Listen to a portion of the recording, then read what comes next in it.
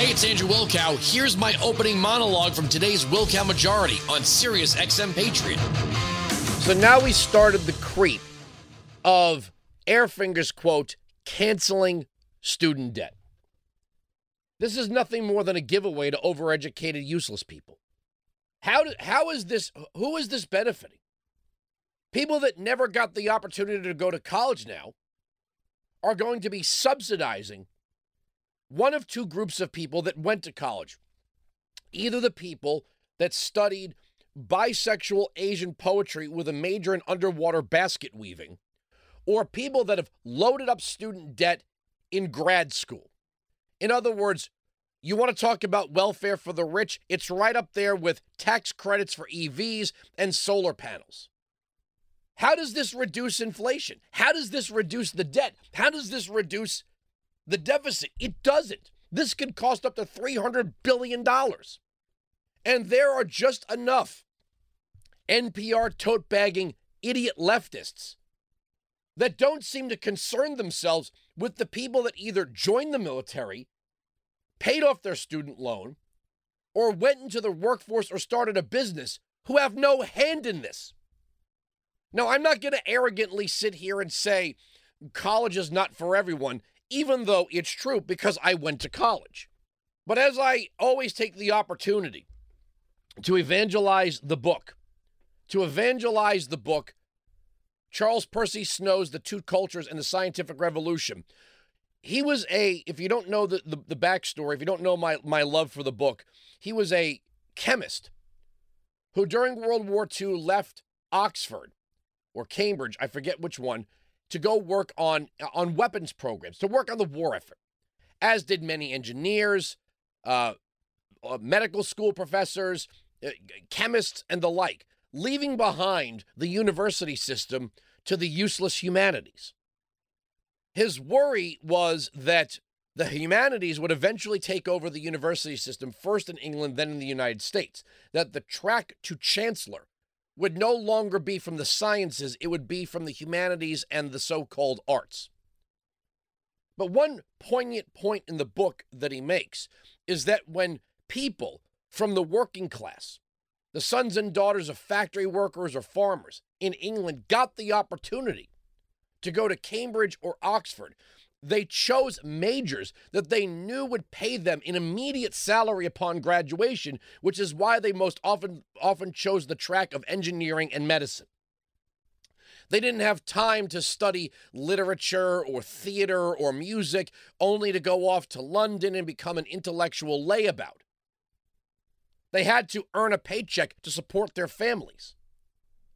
If you are a trust fund baby and you want to go to NYU, you want to find yourself here in New York City, you want to study bisexual Asian poetry, you want to take a music appreciation, that's a major. Would you like to hear some music? I'd appreciate that. And you rack up $250,000 in student loans, and you go, I can't find a job in music appreciation. Well, that's on you. There are two basic principles into borrowing money. Borrow money, pay it back. That's the end. So now if you worked your ass off to pay off your student loans, maybe you deferred your gratification. It took you, I didn't buy my first new car till I was 30. It was a Jeep Wrangler Sport. Nothing fancy. If you worked your ass off to pay off your student loans or you served in the military, the thanks you get, the reward you get, is paying off someone else's student loan. That's what you get. That's the thanks you get. What do you get for more good work? More work. Weinzig 695, Patriot 957-2874. We're creating welfare we're creating a welfare program now for the middle class or the upper class or even rich people. So maybe you're a lawyer and you don't feel like paying off your student loans even though you're making money as a lawyer. Now everyone else gets to pay for your law degree. You know, when you think about taking out a student loan, we sell this. Go to college, take out a loan, go to college. If you choose a major, I guess, and I hate to say it, you kind of have to be forced to choose a major that's going to provide you the tools to get a job to pay off that loan. The idea that everybody's just entitled to have this, 4 years of just, I just found myself in college. I experimented with things. I tried bisexuality or whatever. No. Nobody owes you that. Nobody owes it to you to find your activist soul or to read great literature. And by the way, that was something I couldn't stand in college. And I even more look back on it after reading Charles Percy. Is there anything more useless than a literature course? How many of you that went to college took a literature course? My first thought upon taking a literature course was this. Why are you telling me what's it? Why are you assigning me a book and then telling me what it says? Does an author write a book to connect with a college professor who's going to tell students what the book was about, or is a reader supposed to assess that for themselves? Part of great literature is the connection between the author and the reader, not a go-between. Not a go-between. One of my favorite movies of all time. Did you ever see Back to School? A scene where Thornton Mellon, Rodney Dangerfield, hires Kurt Vonnegut to write a paper about Kurt Vonnegut. And his professor, played by Sally Kellerman, goes, I don't know who wrote this paper for you, but he didn't know the first thing about Kurt Vonnegut. That's an analogy in a nutshell. The literature professor thought she knew more about Vonnegut's work than Vonnegut. It's like the idiot rock critics who will tell you the meaning of lyrics without ever interviewing the person that wrote them. There's a very famous video. I'm not going to play it for this program. You can see it for yourself.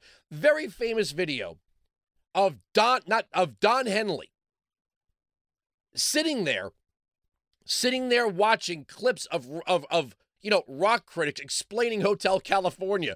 And they go, so finally, can you tell us what Hotel California meant? He's like, nothing. It just sounded good. We just wrote it. What? For decades, people were parsing up the lyrics of Hotel California. Well, it's the fight between good and evil and Satan. And then the guy who actually wrote Hotel California is like, no, it's none of that. But there were people smugly, convinced of their own superiority that they could hear a song like Hotel California. Well, you have to understand, it's got such deep meaning. No, it doesn't. Don Henley said so. He wrote it.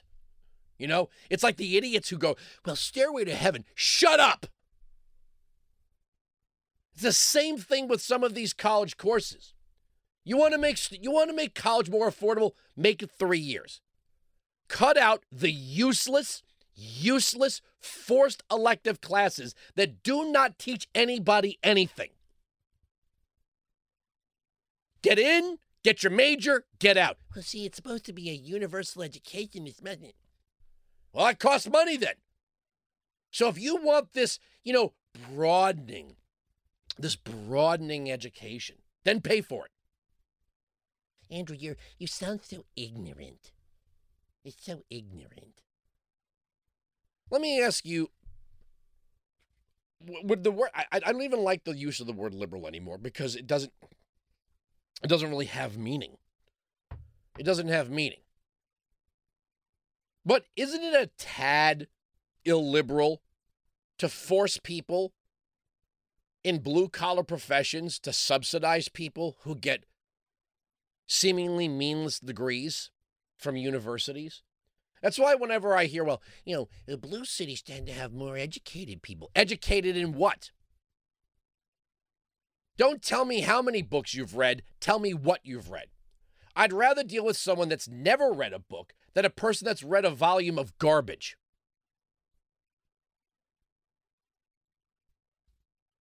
Weinzig 695 Patriot 957-2874.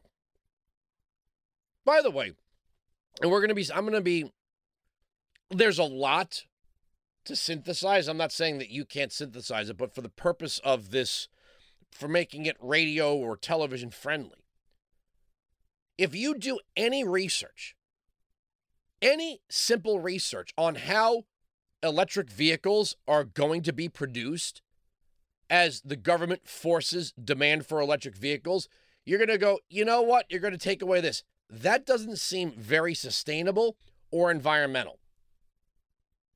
And what do I mean by sustainable?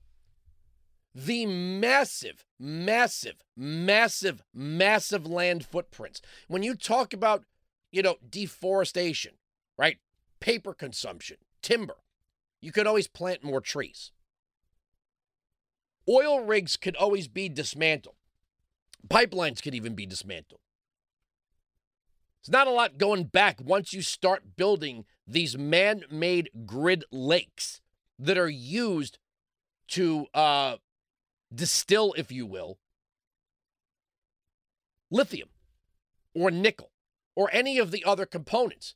And as the demand rises, there's going to be a tipping point where governments start to say, okay, the demand is too great. We can no longer do this. See, the goal is to look at it right now.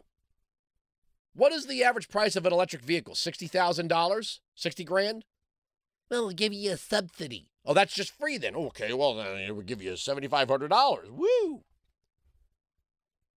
It's just free. The goal now is to make privately owned transportation more expensive. The goal of affirmatively furthering fair housing, if you read into it, is to make home ownership near impossible. Look at what we did to education. That's the model. You raise a tax for education, making choice in education near impossible for the overwhelming majority.